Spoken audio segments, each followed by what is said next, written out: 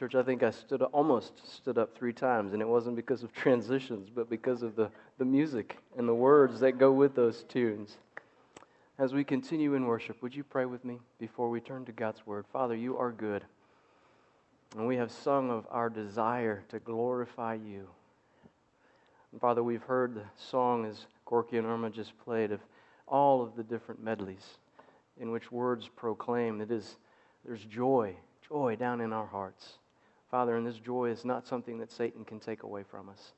So God, as we turn to the source of this joy, in which you have revealed yourself to us, Jesus, God the Son, the living Word, might we, as we study your written Word, allow your Spirit to speak to us.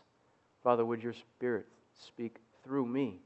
Would you guard error, Father, from my lips, and allow what we hear be that which you desire, so that we might more fully appreciate the union that we have with Christ, we who are your children. And for those who do not know Christ, God, we pray that you would open hearts today. As Paul says, the word heard being the means by which you have determined to save for your glory again through Jesus. And so we pray these things together in His glorious name. Amen. Amen. So, I realize that I am not old in relation to some, but regrettably, and I say regrettably, I am getting to that point where my interactions are more frequently being responded to by the younger generation with a respect that I would have normally reserved for the aged. When I'm referenced these days as Mr. Morgan or Sir, that's my father, while my sinful heart loves such expressions of respect, they also reveal my age, as do my memories of days when travel in and through unknown regions required a map, paper map. There was no such thing as MapQuest. In fact, there was no internet. There was no, if you got lost and your map reading failed, there was no Googling going on. In fact, there was no, full disclosure, cell phones. There were no texting or calling for that matter. So yes, I lived in the days of dinosaurs, and I know many of you know they are dangerous days, were they not? I have memories that I guess you could call fond of our family zipping through Johannesburg with my dad at the wheel, because yes, we did have cars back then, and no, they weren't made out like caveman cars like the Flintstones. For those of you who don't know, that was a caveman cartoon, which I'm sure many of our millennials have never seen. But I remember the tension that such travel always held, because my dad would be flying along like a true Los Angelian, just whizzing along. Mom was interpreting the map with one eye. Her second eye was then keeping eye on all of the cars that Dad was tailgating, with her other eye watching her sons in the back who were hanging onto the handrails, because back then you didn't have to wear a seatbelt in the back seat of the car. And yet, despite the primitive nature of our pilgrimages, we still reached our destinations, and we did make great memories in the process. And then technology came along, and I remember traveling with a tom-tom. And no, that's not a Native American drum that you used to beat for echolocation. No, as many of you know, that's one of those first GPSs. And I remember how hard those suckers were to understand. Do you remember how difficult? They gave you the information, but it seemed like they didn't give you nearly enough time to respond. It seems as if they'd always give you about a half second before you had to actually do what they were calling you to do. And now today, things are much improved. In fact, many people, I believe, nowadays don't even have a Garmin, because their phone or their car even can not only find itself, park itself, protect itself, but it can direct itself. Church, we live in a day where our daily travel is overseen purposefully, protectively, and plainly, like we talked about with our children. And yet, when it comes to the ultimate journey, which is life, many still attempt to navigate like their supposed Precambrian ancestors, blind. And church, that's not how we're to run this race that God has set before us. Because as we're going to see together this morning, God leads His people with purpose, protection, and He does so plainly. So if you have your Bibles, would you open them with me to the book of Exodus and find chapter 13? Exodus 13 and specifically verse 17. And if you don't have a Bible, there are some there in the pew in front of you, or you can find it on your phone. But last week, we examined together God's final plague upon Egypt, and we saw the Lord reveal how He judges justly and He saves graciously. And today I believe we're going to see the truth that the God of the Bible leads His people. The God of the Bible leads His people. And I invite you to follow along as I read our text now. Exodus 13, beginning from verse 17. This is the word of the Lord. When Pharaoh let the people go, God did not lead them on the road through the Philistine country, though that was shorter. For God said if they face war, they might change their minds and return to Egypt. So God led the people around by the desert road toward the Red Sea. The Israelites went up out of Egypt armed for battle. Moses took the bones of Joseph with him because Joseph had made the sons of Israel swear an oath. He had said, God will surely come to your aid, and then you must carry my bones up with you from this place. After leaving Succoth, they encamped at Etham on the edge of the desert. By day, the Lord went ahead of them in a pillar of cloud to guide them on their way, and by night in a pillar of fire to give them light, so that they could travel by day or night. Neither the pillar of cloud by day or the pillar of fire by night left its place in front of the people. And may God bless the public reading of His word. Church, these 6 verses serve as the introduction to the section that if you have an NIV there, it's titled Crossing the Sea. And this is the beginning of Israel's exodus. Last week, if you were with us, we examined God's instructions regarding His Passover, His provision for His people that would result in the fulfillment of His promise to set them free. And in verse 31 of chapter 12, we read how during the night, Pharaoh summoned Moses and Aaron and said, "Up, leave my people, you and the Israelites. Go, worship the Lord as you have requested. Take your flocks and herds as you have said, and go, and also bless me." So just as God had promised, Pharaoh's decision wasn't simply a concession.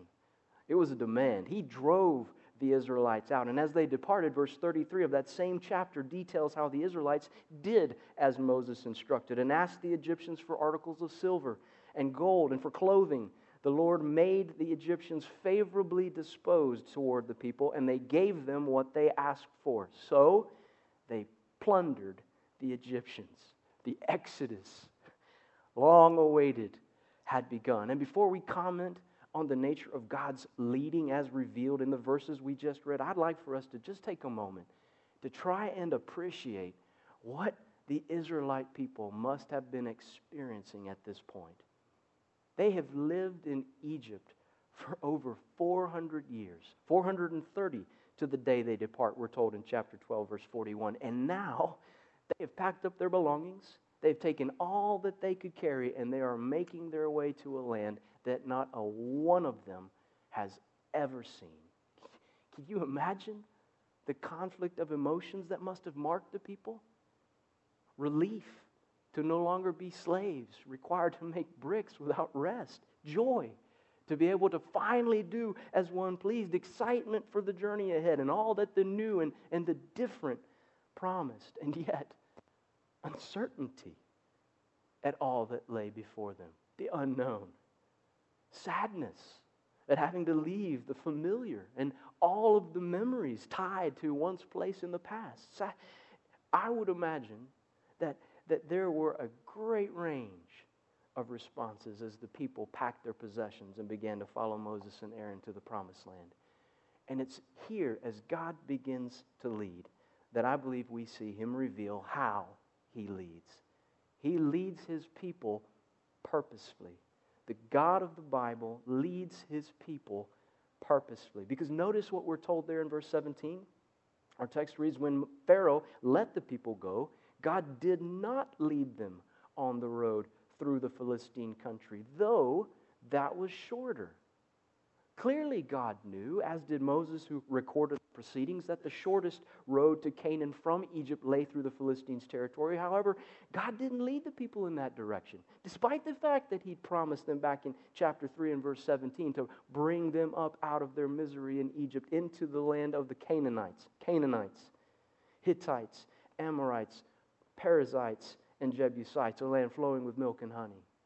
No, God clearly has a purpose for all that He does, and we're going to see that in a moment. But before we do, I believe we need to acknowledge as fact that God leads purposefully.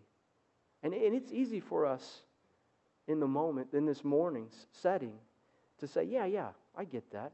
Sitting on the outside, it is easy for us to be objective, we who are familiar with the story and know what's to come, and say, yeah, of course, Andrew, of course God was leading His people here. It wasn't aimless wandering. I get that. Sure, it had design. It reflected divine intent. But friends, it's a whole different matter when we're the ones sitting in the car, isn't it? You know, about 4 years ago, Melinda and I were visited by some very dear friends from our time spent down in Birmingham. And this couple had been in our Sunday school class.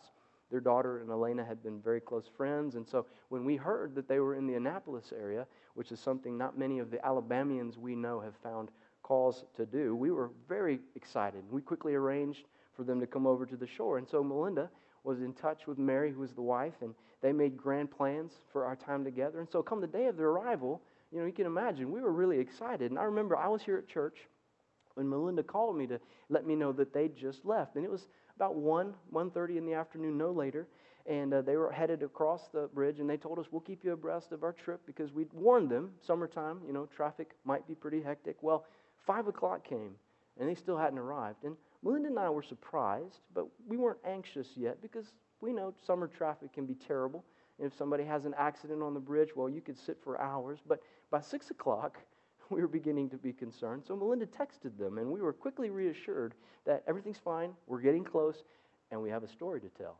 Well, by 7, they finally made it. And I couldn't wait to hear what had happened, because a trip that should have only taken them about an hour and 15, 30 minutes, depending, ended up taking them almost 6 hours. And as soon as they got out of the car, you could tell something had happened. I mean, Mary wasn't angry, but she clearly was unimpressed with her man. And he had this look of shame, a dog, his ears down. I mean, his eyes showed embarrassed to defeat. And so I quickly asked, I was like, Chris, what happened, man? What in the world goes on? And he told me, well, we've been following the GPS. Every time we got out onto 50, and he said, we neared the bridge, it told me to exit. He said, and I'm unfamiliar with the area, so I followed my GPS. I exited, and it seemed to drive me through neighborhoods, and then suddenly I found myself back out on 50. But as I got closer and closer to the bridge, I was told to exit again. And so I did, this time a different way, and drove through the neighborhoods only to find myself back out on 50. He said, I did this for what seemed like a couple hours, and finally I pulled over and realized my GPS had been preset for no toll roads.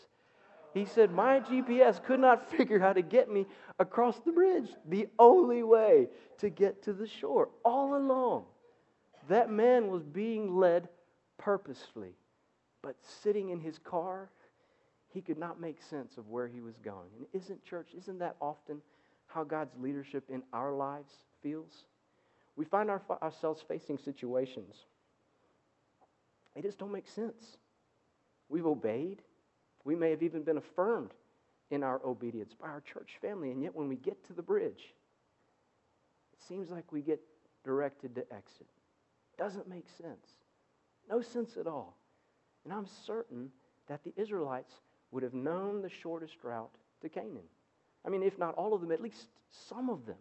And so as they turned away from Canaan, they must have questioned God's direction. Why? Why would God be leading us away from the shortest route? And it's here that I believe we see a truth regarding God's purposeful leadership, and that is, it isn't all about expedience. God's purposes for us are like His character, which, as we've seen together, is so much higher, grander, glorious than our own. We tend to take the shortcut, don't we? The simple route. We tend to take the time saver, but that's not the determining factor in God's decision-making, is it, church? Joseph was a slave, and then a prisoner slave for almost 20 years before God's purpose for him was realized, and he became the prime minister of Egypt. Moses, as we've seen together, shepherded in the desert for 40 years before God came and had him lead the people out of Egypt.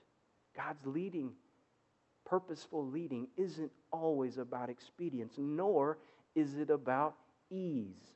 And that's a second truth that I believe we see revealed by the direction that God leads Israel. If God had been going off of the people's comfort level, then to direct the boat out into the wilderness was a no-go. And yet that's exactly what we see. And church, this is a point that I know that we have made together previously, but I believe we so quickly forget. God cares for us. He loves us. And He does all that He does so that we might come to know Him and glorify Him as He is. But this does not mean that our lives will be free from pain and suffering, as have been the experiences of a number in our family in recent months. Remember, in the story as we've examined it to this point, Israel's circumstances grew worse following Moses' initial declaration of God's desire for Pharaoh. Following Moses' liberation message, things got worse, much worse for Israel as God revealed Himself to be Lord over Pharaoh and all of Egypt. But in the end, He fulfilled His promise, did He not? And He led the people out and set them free. God's purpose isn't always about expedience or ease, but it is always about His glory. And do you know this God this morning? Have you experienced His leading? Because God leads His people purposefully, and He leads them protectively. And this is a point that develops the previous, I believe, as it reveals a reason behind God's purposeful guidance. So would you look back at chapter 13 and verse 17 in the second half in particular? The second half of verse 17, for there it reads, "For God said, if they face war, they might change their minds and return to Egypt. So God led the people around by the desert road toward the Red Sea. The Israelites went up out of Egypt armed for battle." Church, what I believe we see here is God leading His people protectively, and He's doing so in two senses. First, God is leading His people in such a way as to protect them from things other than themselves.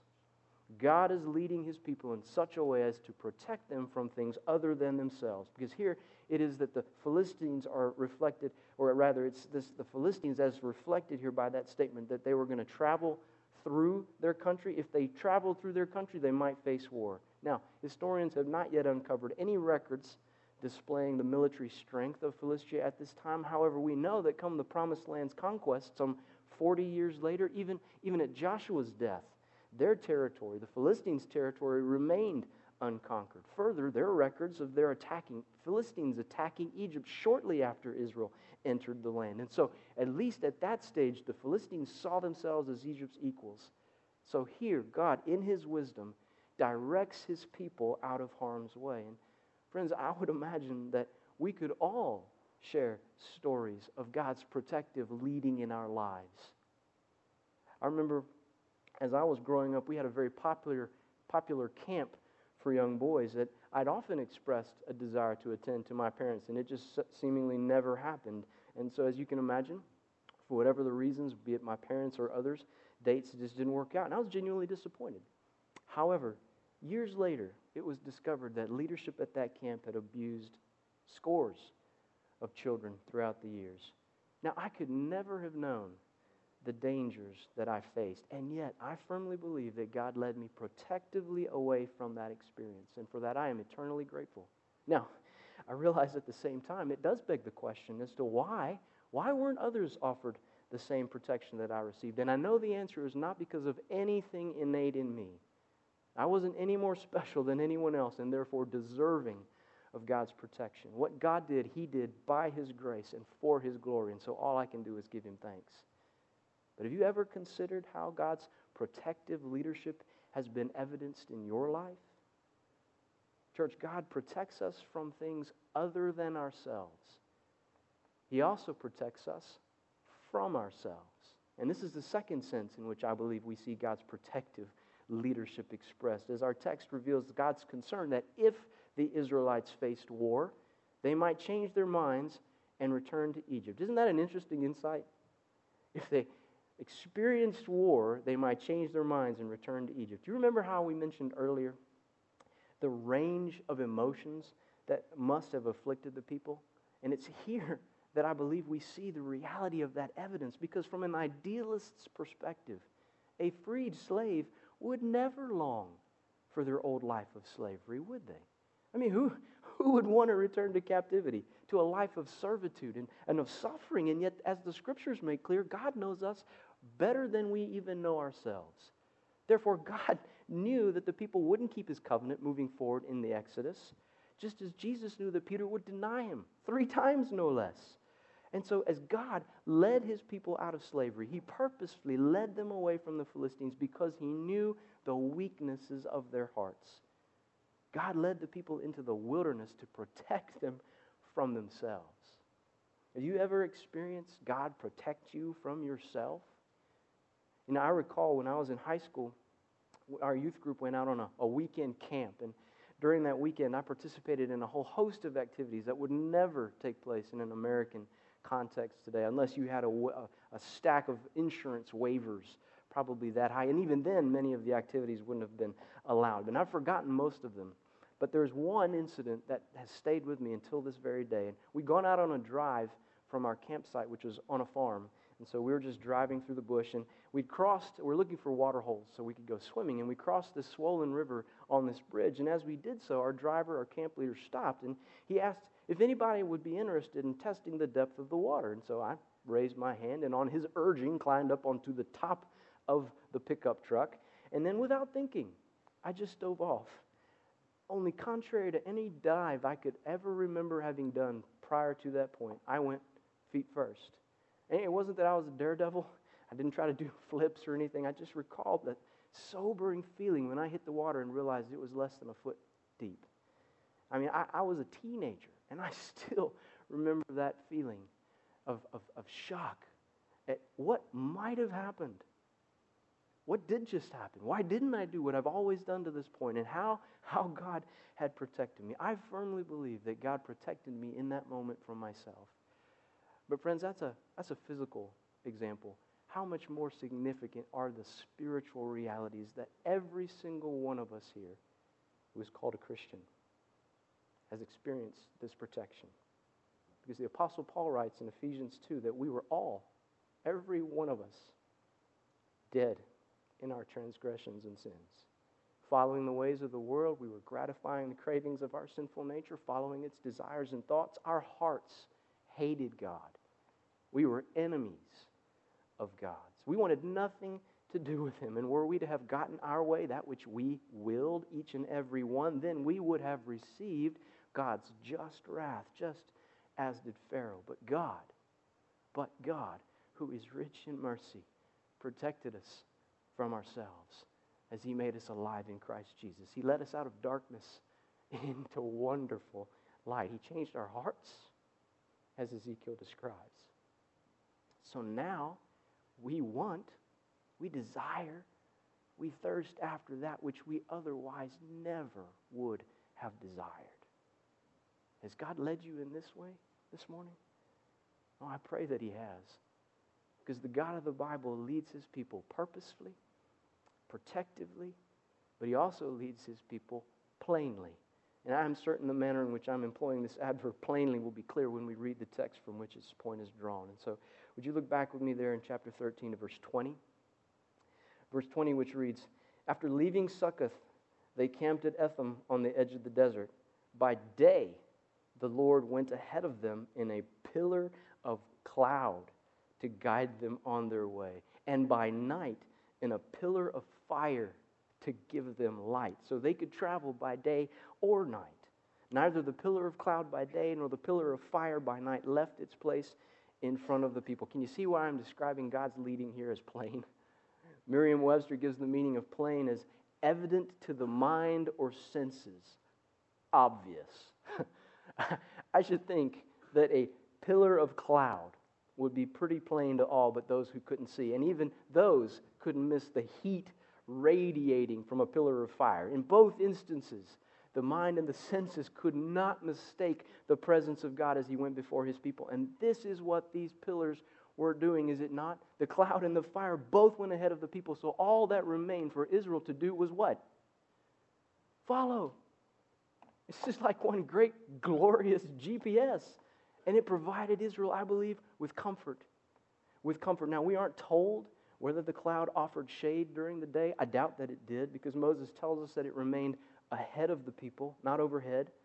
However, that pillar of fire most certainly would have emitted heat and light, both of which are comforting to one who's experiencing the cold and the dark of a desert night. And therefore, I believe God's leadership here clearly comforted his people, both physically as well as psychologically. Because just think, to know that God is there.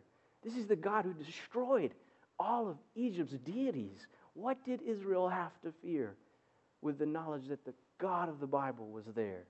And friends, how comforting is it for us to know we have been promised this very same presence? As Jesus commissioned his disciples, he closed with this commitment: surely I am with you always, to the very end of the age, just in case you wanted to interpret always in a funky way. And then Paul, writing to the Ephesian church, reminded them that they had been marked with a seal. The promised Holy Spirit, who is a deposit guaranteeing our inheritance, we who are Christ's followers, until the redemption of those who are God's possession, to the praise of whose glory? His glory. And this Holy Spirit is the same Spirit of truth whom Jesus promised would come and lead his followers into all truth. And that's a leading he brings about as he speaks Christ's words to us. And we have these very words, don't we, church? It's called the Bible. And we have this very Spirit, we who are Christ's followers. Isn't that a comfort this morning? That God's leading provides comfort. And it also gives us certainty. God's leading gives us certainty. The Israelites, they would have been hard-pressed, I think, to find themselves off course or unsure as to the direction that God was headed. Between a cloud and the fire, we're told, never left their place in front of the people. Certainty in regards to direction, at least to me, seems a given. It was guaranteed. And friends, I believe that we may share the certainty of Israel in regards to God's leading today. And let me explain why. Because if your life has been anything like mine, then I would imagine you've often struggled in this regard, haven't you? You've obviously asked the question, what would Jesus have me do?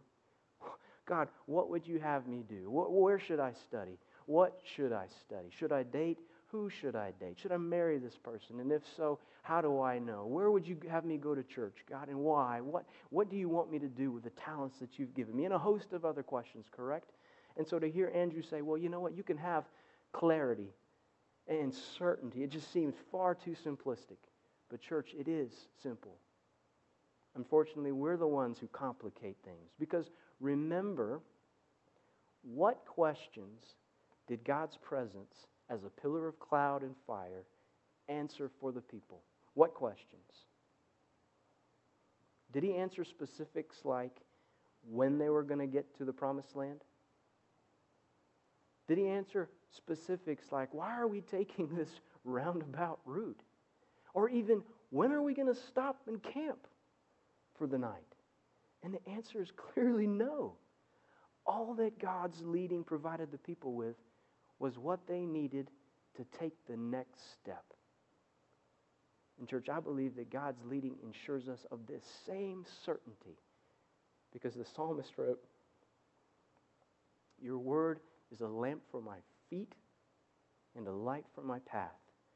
Church, in God's word, we are given all the truth we need to faithfully follow him. And the steps that we take, we may not have, and I would argue most often will not have all of the answers.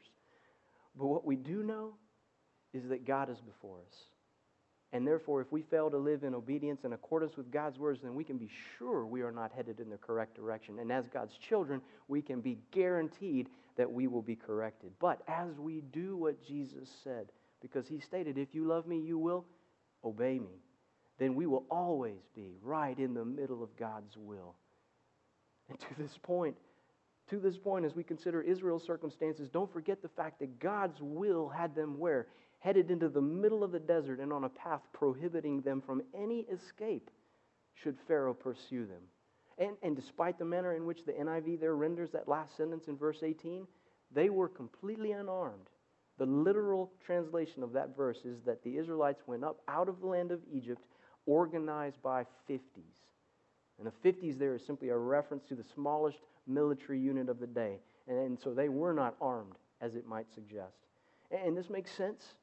Just if you think about it, consider their lives to this point as slaves. They would have never been permitted to own weapons. And those are not the things that we read about them taking as plunder, are they? And so as Israel followed the Lord, their situation appeared to make little sense. It was very uncomfortable.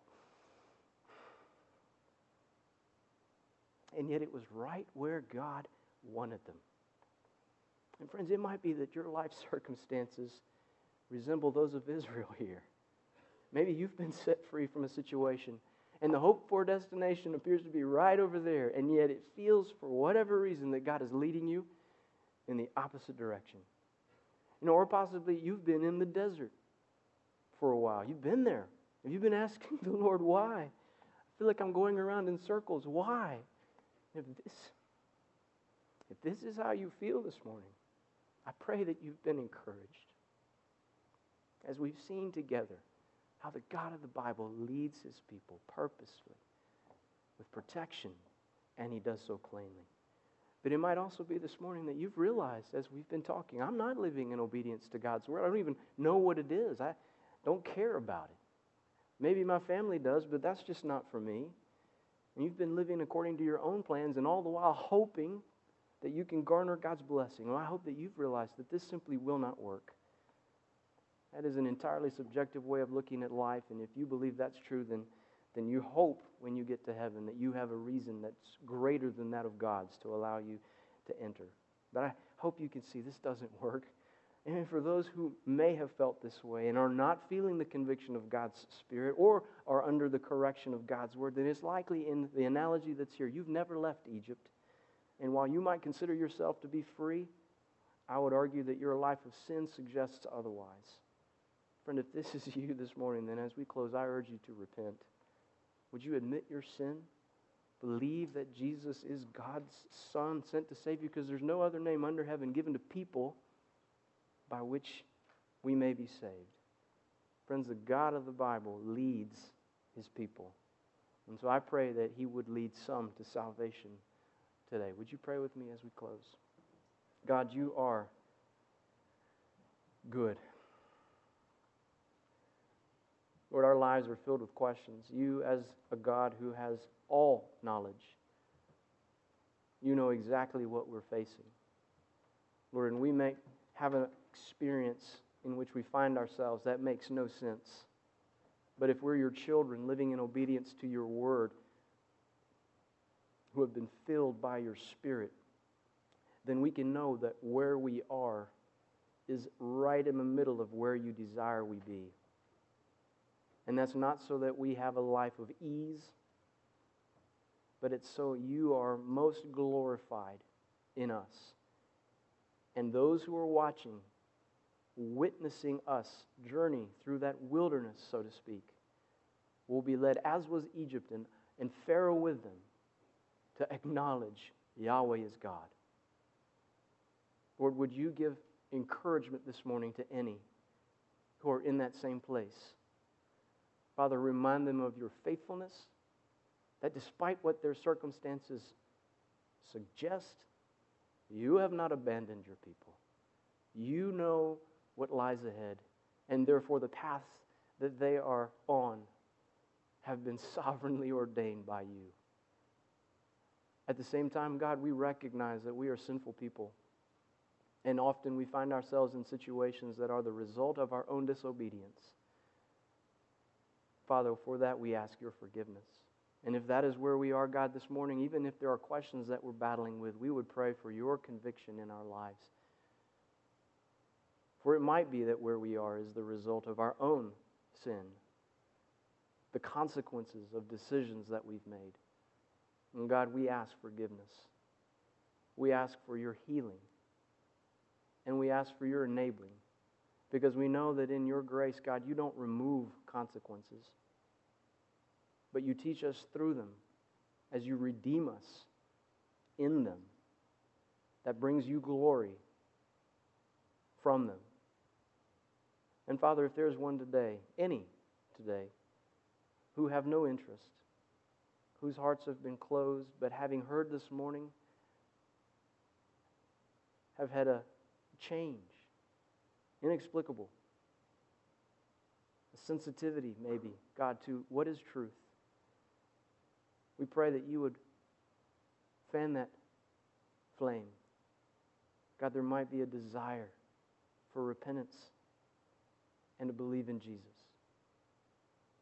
For as Peter told the crowds that were gathered in Jerusalem, believe in Jesus, repent and be baptized, and you will have eternal life. This is our prayer, God, this morning for any who have not yet experienced it. And we ask it in the name of Jesus. Amen.